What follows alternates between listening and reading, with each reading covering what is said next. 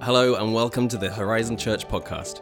We exist to see lives transformed through Jesus and are located in the heart of Surrey, BC, Canada. To find out more, visit us at horizonchurch.ca. We hope this message blesses and inspires you. Hey, welcome Horizon Church. Good morning, good evening if it's the 8 p.m. So good to see you. We hope you had a great Christmas, whatever it looked like this year, whether you saw family in your house or over Zoom. Hope you had a great time to connect. This Sunday in our calendar year, the Sunday between Christmas and New Year's, is normally a time where we do something a little bit different, mainly just so we can say thank you to our incredible tech team that works so hard every year, especially this year, figuring out how to make church happen. And so today we get to do something a little bit different. We're here at Crescent Beach, and it'll make a little bit of sense here in a second why there's a fire in front of me, why we're next to a beach. But I love this week in the calendar year, maybe a little bit weird, but normally this is where we get a chance to pause and reflect, to look back on the year and what has happened. It kind of provides us that little pause break between Christmas and New Year's and what's going on. And normally it's a chance to stop and reflect on our New Year's resolutions. If you're anything like me, January is a time to dream and come up with resolutions, and you write them out.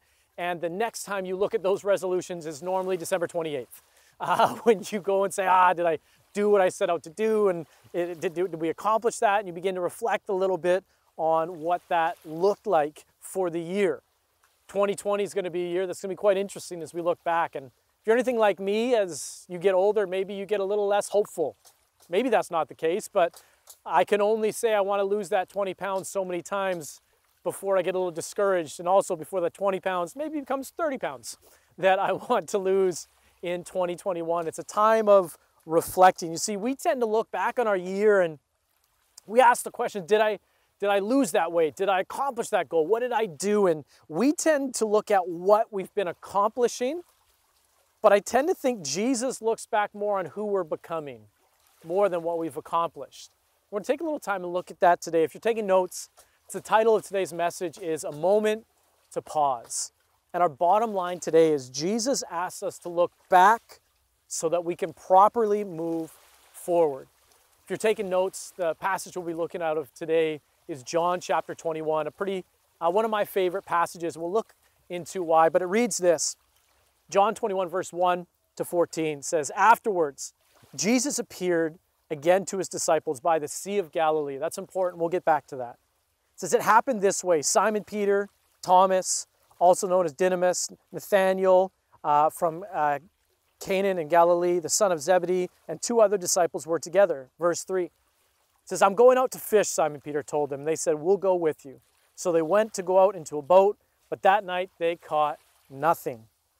Early in the morning, Jesus stood on the shore, much like I am right now. But disciples did not realize that it was Jesus. When he called out to them, he says, "Friends, have you caught any fish?" "No," they answered. He said, "Throw your net on the other side of the boat and you will find some." Now just a moment, as a fisherman, this is a pretty crazy statement. To think that on one side of the boat there's going to be more fish than the other, it is not something normal fishermen would have done. But nonetheless, they do it. It says when they did it, they were unable to haul in the net because of the large number of fish. Then the disciple who Jesus loved, conveniently John's writing this gospel and it's him, so he kind of says that about himself, a little humble brag, said to Peter, "It is the Lord." This is key. We'll get back into it. As soon as Simon heard him say, "It is the Lord," he wrapped his outer garment around him, for he'd taken it off. Apparently he was fishing naked or in his underwear. And he jumped into the water. Typical Peter, just taking things overboard. It says the other disciples followed in the boat, towing the net full of fish, for they were not far from the shore, only about 100 yards. When they had landed, they saw a fire of burning coals there with fish on it and some bread. Now, I wish I could have had a real fire that we built and I had some fish I was going to cook, but you can't build a fire in Crescent Beach. So we get this beautiful propane fireplace to kind of set the scene of what very likely could have been this chapter. Verse 10 says this, "And Jesus said to them, 'Bring some fish you have caught.' So Simon Peter climbed back into the boat, dragged the net ashore. It was so full of large fish, 153. But even with so many, the net was not torn. Jesus said to them, "Come and have breakfast." None of the disciples dared to ask who you are. They knew it was the Lord. Jesus came and took the bread and gave it to them, and he did the same with the fish. This was now the third time Jesus appeared to his disciples after he was resurrected or raised from the dead. Now, before we get into this, I think it's important to give us some pieces of the context of what's going on. And first and foremost, John 21, it doesn't really belong in the book of John. Like if you look at chapter 20, he ends it pretty neatly. It looks like the bow's put on it and everything's finished. He says, now there were so many more things that happened in the process. Excuse me here, there we go. There were so many more things that happened in the story, but we didn't write it down. But the key thing is Jesus is Lord. If you believe in him, you'll have new life. And that's how John 20 ends. And John 21 is kind of like any Avenger movie. After all the credits, where they're sitting there in New York in a cafe that's destroyed, and it's like this little joke going on. You're kind of wondering, like, why is this here? Is this added after? So much so that some theologians go and they actually study, but there's no record of the book of John without John 21. Yet it seems disjointed from the rest of this gospel, this narrative of John telling about the life and the ministry of Jesus. So why is John there? And I would suggest to you today that it's not actually some disjointed thing that doesn't matter. There's actually a lot of significance in the scene and the message of John 21. Secondly, it's really important, as Peter's one of the main characters in John 21, to realize what had happened in the last week of Peter's life.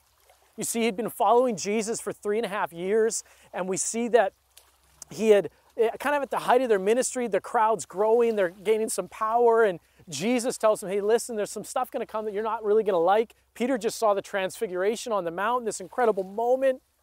And then Peter does what he promises he never would. The same people that Jesus was making look silly with his teaching yesterday were now taking Jesus in the Garden of Gethsemane. They had bound him, they had beaten him. And the crowd that made Peter feel welcome and made him feel kind of powerful and comfortable, that he made the promise to never deny Jesus around, was gone. And Peter found himself isolated and alone. And in that isolation, in that aloneness, he finds himself denying Jesus not once, but 3 times. He locks eyes with Jesus and realizes what happened as the rooster crows, and he runs and he abandons his best friend. In the minute of his greatest need, he leaves Jesus. Thankfully, he raises from the dead, and he hears about Jesus coming. He runs to the grave, but he doesn't miss Jesus. And one other time, he notices that Jesus is there because he walks in the room and doesn't really get a chance to reconcile with Jesus what had happened. And then they go to Galilee to wait for Jesus. And thirdly, this is really important, which is this is something I've misunderstood before studying this out, that Galilee, I said, if we're tempted to think this is a random story or that this takes place in, proves it's not a random moment. Because it was Galilee proves that John 21 isn't as disjointed as we maybe think. This isn't a random moment, rather it's a prophetic moment. And if we're tempted to think that this is the disciples backsliding, going back to where they used to be, what I'm about to say next might convince you to think that this isn't actually them backsliding, this is actually them walking in obedience. We see that in the Last Supper in Mark chapter 24, verse 28, Jesus prophetically speaks of this moment here in John 21. It says, but after I'm raised from the dead, I will go ahead of you to where? To Galilee. And I will meet you there. We see that Jesus, as he's with the disciples, sees prophetically and says, this is going to be an important moment. Not only that, but in Mark chapter 16, verse 7, when the 2 Marys meet Jesus, the resurrected body at the tomb, they say, hey, listen, I'm here. Go and tell the disciples what? To wait for me in Galilee, because I'm going to go ahead of them and I will meet them there. You see, Galilee was not a moment of backsliding. It was not a random moment. It was a moment of obedience. It was also a moment of inconvenience. You see, the disciples were in Jerusalem when Jesus was crucified at the resurrection, and it was an 80-mile journey on foot to get back to Galilee. And not 40 days later for the Feast of Pentecost, they'd have to make that journey again and go back to Jerusalem. This was out of the way. This was not convenient for them. But Jesus says, hey, meet me in Galilee. So why did Jesus do that? Why this moment? Why wrap up John but have this John 21 moment? I think there's something more beneath the surface that we can glean from this scripture that Jesus is trying to do. I think it's important to notice that this was their home. That many of the fishermen that Jesus, like the beach, this is where Jesus first met them and called them in Luke chapter 5. This is where they grew up. Jesus did a ton of his ministry around Galilee and Capernaum, that this was a familiar place. They had just gone through something incredibly emotional. Their Savior, their friend, he'd been crucified and then raised from the dead. Things are different. He's not with them all the time. They're trying to figure out what's going on. But Jesus recreates this miracle when he first called Peter. And if this story kind of sounds familiar, it's because it's very similar to what happened before they started following Jesus. In Luke chapter 5, if you go there, it's this story. But what I love about Luke chapter 5 that the other Gospels don't take an account in Mark and in Matthew, it seems that Jesus just comes, calls Peter, and he leaves everything and goes. But we see there was actually more that happened. We see that Peter actually had his mother-in-law healed by Jesus before Luke chapter 5. Peter wasn't unknown to Jesus. He was an admirer. He was someone who heard Jesus teaching. He was kind of hiding in the crowd. He'd been around Jesus, but yet to had personally experienced him for himself. We see that at Luke chapter 5, see that Jesus comes, he's teaching, and he sees the crowd, but I love that it says he sees Peter. In the midst of the crowd, he saw the individual. And he gets close to him, and the crowd is pushing on them. And in the beach, historians say it was like this natural amphitheater in the beach that was created. And a lot of them believe that this was the same beach in John 21 that they actually came back to. And he comes to Peter, and he gives Peter an invitation. He doesn't command. He says, hey, Peter, would you be willing to put out your boat? I know you're cleaning your nets after a night of not catching any fish. Again, in both stories, we see that the disciples are fishing all night, and they didn't catch any fish at all. And we see that Jesus says, would you be willing to interrupt what you're doing in your life, your routine here? And would you be willing to just journey with me in the boat? Would you get in the boat with me and put out a little bit just so I can teach? And then he kind of just invites Peter in. And Peter responds, says, okay, puts the net aside, probably a little bit perturbed, but a little bit curious because it's Jesus. And Jesus begins to teach. And after his teaching, he then commands Peter, says, put out into the deep and then you'll catch fish. Again, this didn't make sense. The type of fishing that they were doing with nets, you did at night. And during the day, the fish could see the nets and they wouldn't be able to catch it. The deep wasn't where you went for these type of nets either. But Peter, he's kind of like an immature teenager. It's like reluctant obedience. Before he's going to obey Jesus, he lets Jesus know that he disagrees. Maybe, I know this isn't like you, but I know in my own leadership, in my own following of Jesus, sometimes I obey, but I let Jesus know that I disagree. We see a little moment of immaturity in Peter here that says, fine, I'll do it, but I think it's a bad idea. Jesus, he just goes along with it. He loves Peter anyways. And they put the nets down, catch the fish. It's crazy. We see that there's so much. They have to call the other boat over, and they're bringing in these fish, and the nets begin to break, and they finally get the fish in. And we see this moment where Peter realizes, again, remember in John 21, where it was John that said, it's the Lord? In Luke chapter 5, in Luke's gospel, this is the first time that anyone refers to Jesus as Lord. We see that because Peter, something clicks and he realizes that this isn't just a good teacher, that Jesus was God. And he says, Lord, and his response, he clearly sees Jesus for who he is. And it's simultaneously, when he clearly saw Jesus, he sees himself. He sees the sin in his heart, and his only response is, Jesus, depart from me, I am a sinful man. And he asks Jesus to leave. Luckily, we don't see that Jesus does. He says, don't worry, you used to fish for fish, but now I'll make you a fisherman of men. And it says they left everything to follow Jesus. And I wonder if, as a whole, this is why maybe our culture doesn't want to look at Jesus clearly. Because if they were to admit that Jesus is who he says he was, that says more about their current situation and who they are than it does who Jesus is. Because when you clearly see Jesus, you can't help but see yourself in light of who Jesus is. And we see that this decision that Jesus is, or this moment that Jesus is recreating in John 21 that happened in Luke 5, we see this happen, but the difference between that is for 3.5 years now, Peter follows Jesus and a lot of crazy things happen. He sees dead people risen from the dead. He sees the blind eyes open. He sees leprosy begin to fade and the skin tissue come back. He sees limbs grow back out of nothing, withered arms coming back. He hears incredible teaching that just confounds the wisest minds of religious leaders of the day. He sees water to wine. He sees fish multiplied to the 5,000 to the 10,000. He got to see Jesus transfigured on the mount, which is incredible. He's the inner core of this community of people that's gaining popularity that they thought prophetically spoke to the Jewish people throwing off the Roman government. He's in these incredible moments. But then as we already talked about, in this moment where he's no longer around the community and the crowd that he had, he's isolated, that he actually denies Jesus. We see that Peter went on a journey. It's this moment where he realizes that things are a little bit different. And for us to gain understanding of why John 21 is important, it's important to see that Jesus is recreating the same moment where he called Peter, because he's about to give him another call. He's causing the memories to click. We see that Jesus breaks the bread and breaks the fish to remind them of the 5,000, to remind them of the 4,000, that Jesus is setting them up for something significant in this moment. But we talked about the comparisons between Luke 5 and John 21, but we also see something that's different. Again, the 3.5 years. Peter was the same guy, but we also see that he's different. We see that in Luke chapter 5, the net began to break because it couldn't withstand and withhold the harvest that was brought in of fish. But we see in John 21, the nets didn't break, that they were stronger. They could now withstand the miracle. They could hold and properly be good stewards of what God was bringing. And more importantly, we see that the response of Peter to cover his faith and ask Jesus to depart from him before he had relationship with Jesus, when he clearly saw him. We see now that Peter, when he hears that it's the Lord, that's when the moment clicked. That's Jesus. He doesn't run from Jesus. He actually hurls himself in the water and swims because he can't wait to be close to Jesus. We see that something changed in Peter. In Luke chapter 5, he understood he was sinful. And even more so in John 21, he realized he just denied Jesus, but there was relationship with God. He knew who Jesus was. So in his brokenness and his mistakes, he runs towards Jesus. And the other difference we see is that the group would have been around the fireplace like this.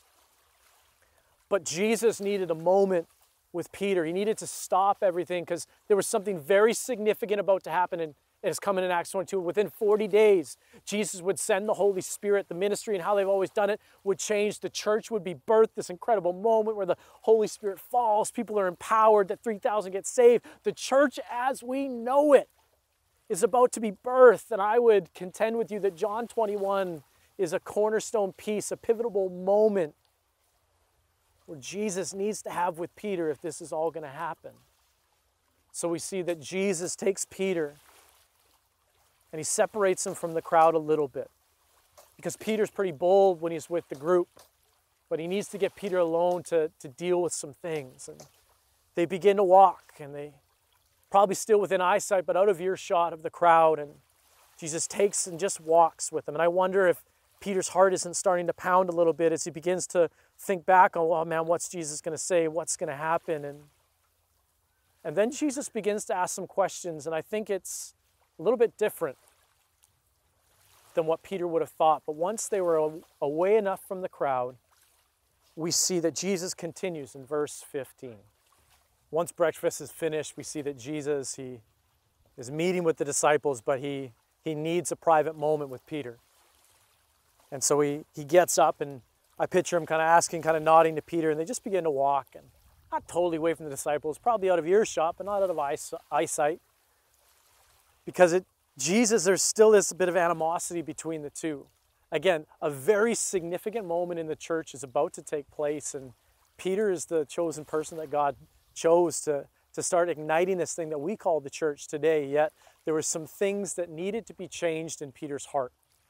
We see that Peter had a tendency to be really proud and really bold in the crowd, but yet when he was alone, when Peter was isolated, we see that there was a personal strength in him that was lacking, that was needed for what God had next. We see that Jesus takes a moment to allow Peter to look back so that he can properly move forward into what God had next for him.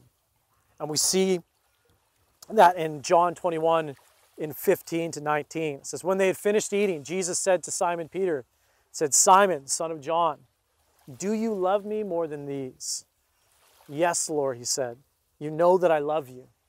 And Jesus said, feed my lambs. Verse 16, again, Jesus said, Simon, son of John, do you love me?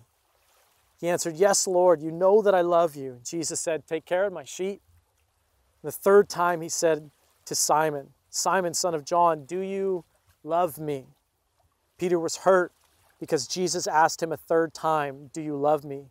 He said, "Lord, you know all things. You know that I love you." And Jesus said, "Feed my sheep." And we see here that Jesus asked 3 times, and Peter makes this connection that he denied Jesus 3 times, that Christ now has asked him if he loved him 3 times. But it's a little bit different than maybe we would have thought. We see that Jesus doesn't shame Peter like maybe he was thinking. He just says, "Hey, are we good? Do you love me?" And there's some people that get into the different Greek words in love. There's 2 philo, 1 agape, and what Peter used versus Jesus. But most theologians will agree that Jesus is creating a moment for him and Peter where things can be made okay, where Peter can address some of the things that are going on inside of him. Why is John 21 so important? Why did Jesus prophetically speak of this moment and set it up just the way it is? Why did he recreate Luke 5? Why did he recreate the breaking of the bread and the fish back to the disciples? Because there's a significant change that was about to happen. They used to do ministry and life in one way, but Jesus was going to be with the Father. The Holy Spirit was going to come. The church was about to be born. Something was about to change. Why was this so important? You say, Daniel, what does this have to do with right now? Why are we talking about John 21 on December 27th between what's going on? Because this is our cultural moment. What are you talking about, Daniel? Where we personally and individually and united as the church in North America find ourselves is in this moment. Luke 22 says that Jesus prophesied to Peter, says, "The enemy is coming to sift you, Peter. I'm praying for you, but he's coming to sift you. And once you repent and come back, and once you've denied me and repent, you're going to then go and strengthen the brothers." We see that Jesus understood that there was going to be a shaking and a sifting to see what was at the core of Peter. And friends, 2020 has been that for us.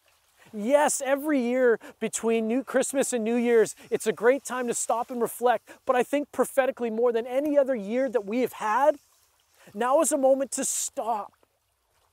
Like Peter, we are used to the comfort and the strength that has come from gathering together as a church, the big congregational moments. Now, there's nothing wrong with big community. It's actually spoken of and part of the church. But the danger comes when our strength is only found in the corporate gatherings, and when we're isolated, when we're alone, which always happens.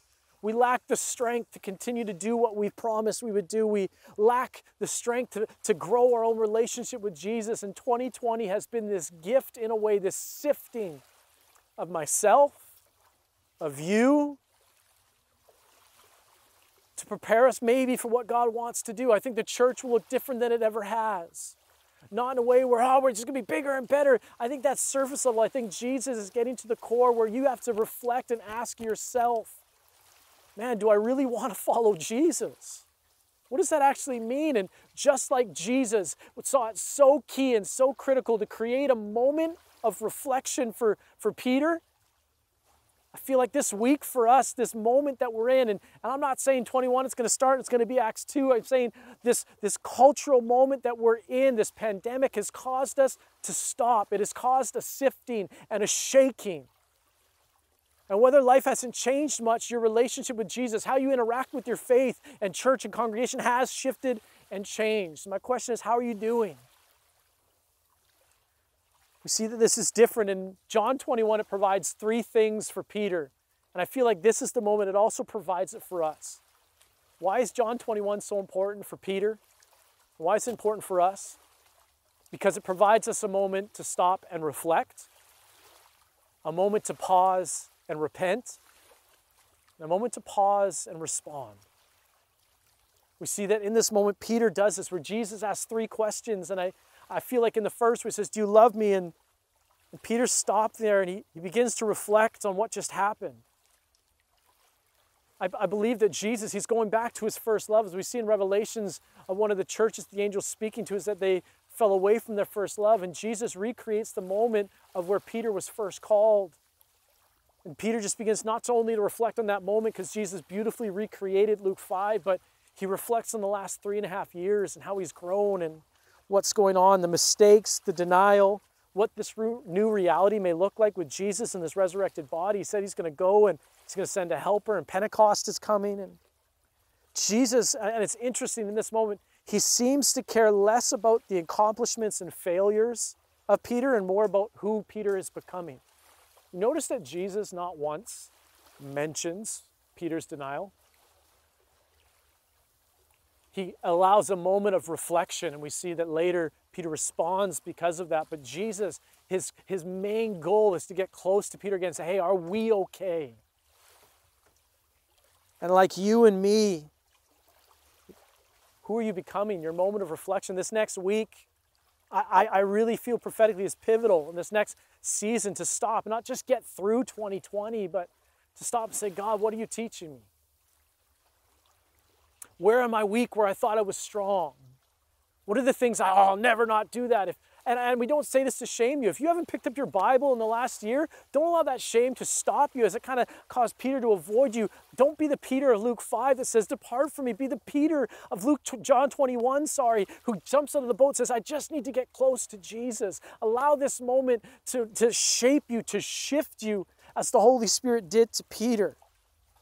With the removal of the familiar crowd during this time of isolation, how has your personal relationship with Jesus developed? Where are you proud and happy, and where are areas where you'd rather people not know? What are the insecurities of your heart, the things we complain about? Are you like Peter, that your obedience is reluctant but complaining, and I don't like this, or I don't agree with this, or we should just do this, but God, I guess I'll kind of follow you, or saying, God, whatever you need, I'm here. God, whatever it looks like, I'm here. Life was going to look very different for Peter in Acts than it did in Mark and Matthew and Luke and in John. What has the Holy Spirit been teaching you? Where have you blown it? See, Jesus makes it possible for Peter to run, makes it impossible for Peter to run from mistakes when he takes them and they have this heart-to-heart. So for us right now is a moment to reflect on this last year. What has it been for you? I want to encourage you to grab a journal, to take a day and write it down, to invite Holy Spirit to help you make sense of everything that's happening, your insecurities, the things beneath the surface that you're not aware of. Second, we see that there was a moment of repentance. The second time Peter is asked, do you love me? I feel like Peter might have been starting to realize what's going on. We see that first to the prophetic word of Jesus in Luke 22, it says, so when you have repented and turned to me again, you'll strengthen your brothers. That Peter has this moment of repentance saying, God, I love you, I'm sorry. But secondly, the same way the miracle in Luke 5 marked the beginning of a new reality for Peter. John 21 marks a new reality, but there was things that he needed to repent of to make sure that there was not a barrier between him and Jesus. What do we need to repent of? Again, I think like Peter, sometimes we run. Our culture doesn't want to be faced with the idea of repentance because we feel like God's just ready to slam us and throw our mistakes in our face. But remember, Jesus did not bring up Peter's denial. He was less concerned. The cross took care of sin. Jesus wasn't worried about it. He understood that he made a way for that to be forgiven. He was worried about Peter. And friends, I'll say to you through the camera right now, Jesus is not as concerned about your mistakes as he is the state of your heart. And your willingness to say, God, I'm sorry, I repent. I repent for ignoring you. I repent for thinking that my comfort is the highest thing I need to do. God, I'm sorry for thinking my opinion is more important than obedience to your word. God, I'm sorry for whatever it is. Through your time of reflection, ask Holy Spirit, God, what do I need to repent of? What are the things in my life? Not just, I'm sorry for how I acted, but God, what are the things I need to remove completely from my life so that I can look back at what has been, repent, and properly move forward into what God is calling me to? Jesus wasn't put off by Peter's sin. He predicted Peter's sin, but he made a moment for repentance. And lastly, we see that Peter had an opportunity to respond. He had an opportunity to walk in something different. Peter said, I love you. And as we see again in verse 18 to 19, it says, very truly I tell you, when you were younger, you dressed yourself, went where you wanted, but when you are old, you'll stretch out your hand. Someone else will dress you and lead you where you do not want to go. Jesus said this to indicate the kind of death which Peter would glorify. Then he said to him, you follow me. Jesus made it incredibly personal, this response. And again, Peter had to make a decision. Was he going to, like in Luke chapter 5, leave everything? Follow Jesus? He already did that.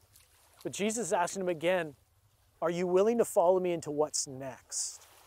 And I love that Peter's like, well, what about him? Jesus says, I'm not talking about them. And man, how fitting for our time and culture where we want to virtue shame, where we want to call other people out. We want to say, they're this, they're that. But to stop Say, it doesn't matter what's going on around me, if I can't attend church, or if I can't at groups, or whatever it looks like, but Jesus, you have my yes. I'm going to respond. God, I'm allowing you to work in my life. I think it's important to note for us and for Peter that Jesus' call and commission in Luke 5 and in John 21 is always primarily to himself. And the function or display of that call to Jesus is secondary. What you do for God is a byproduct of your relationship with Jesus. Jesus calls us to himself. If you're new to church, maybe you're watching this, you're not really sure. Maybe you're like Peter in Luke chapter 5. You've heard about Jesus. Maybe you're an admirer a bit. You've heard some of his teaching. Maybe God's done things for other people in your life. But God creates a moment. I want to let you know in Luke chapter 5, verse 2, Jesus noticed it, said he saw Peter. And you need to know right now, Jesus sees you where you're at. You're not unbeknownst to him. He's aware of what's going on.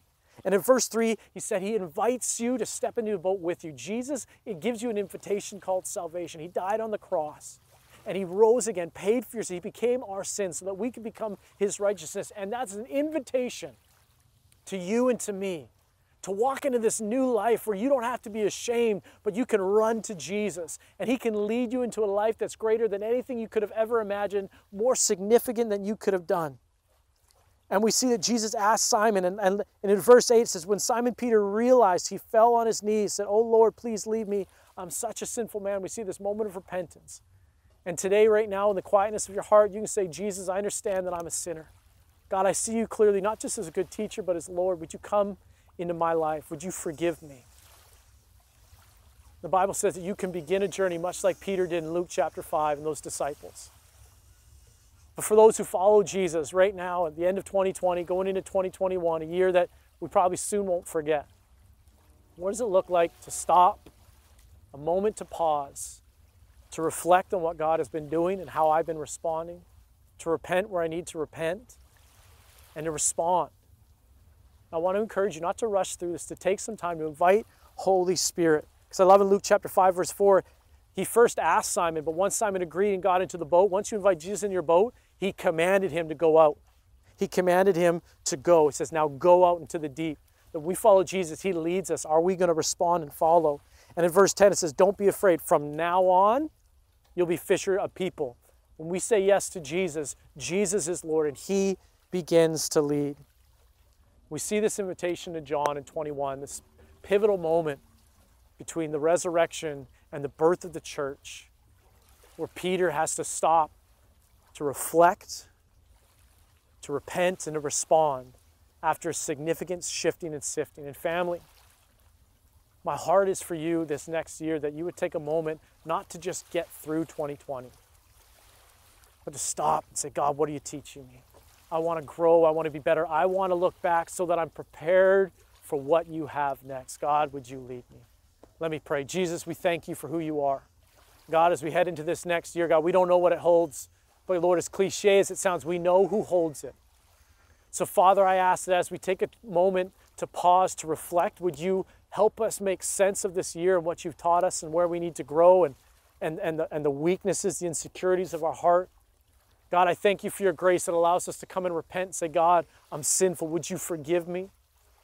And God, I pray for the strength to respond in the way you've called us to do what you've called us to do. God, I pray that your church would have a glorious future like it's never seen. Lord, that it would show off the kingdom of God in ways that we haven't seen because of the sifting and the shifting that's happening right now, that God, you would strengthen us in our core so that when we can gather corporately, it would be an overflow of what you called us to, and that's to follow you. We hope you enjoyed this message from Horizon Church. To find your next step, visit horizonfam.ca. Have a great week.